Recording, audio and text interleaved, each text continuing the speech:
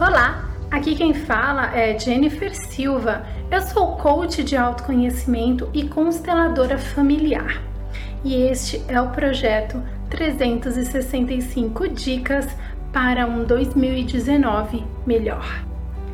Seguir essas dicas pode não ser fácil, mas com certeza irá valer a pena e fará com que você possa melhorar a sua qualidade de vida em 2019.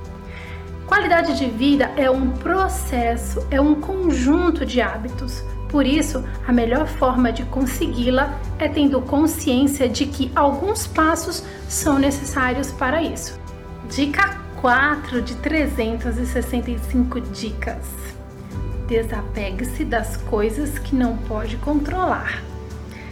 Toda vez que pensar em algo que você não pode controlar, escreva em um papel. Coloque-o em uma caixa ou em uma gaveta e siga em frente. Desapegar-se de situações e principalmente de pessoas estressantes permitirá que você trabalhe as coisas que pode controlar. Uma coisa que eu faço sempre que me recordo é controlar a minha respiração. Afinal de contas, é a única coisa que está sob meu controle. Experimente. Por hoje é isso. Desejo a todos um 2019 realmente novo e cheio de metas cumpridas e objetivos alcançados.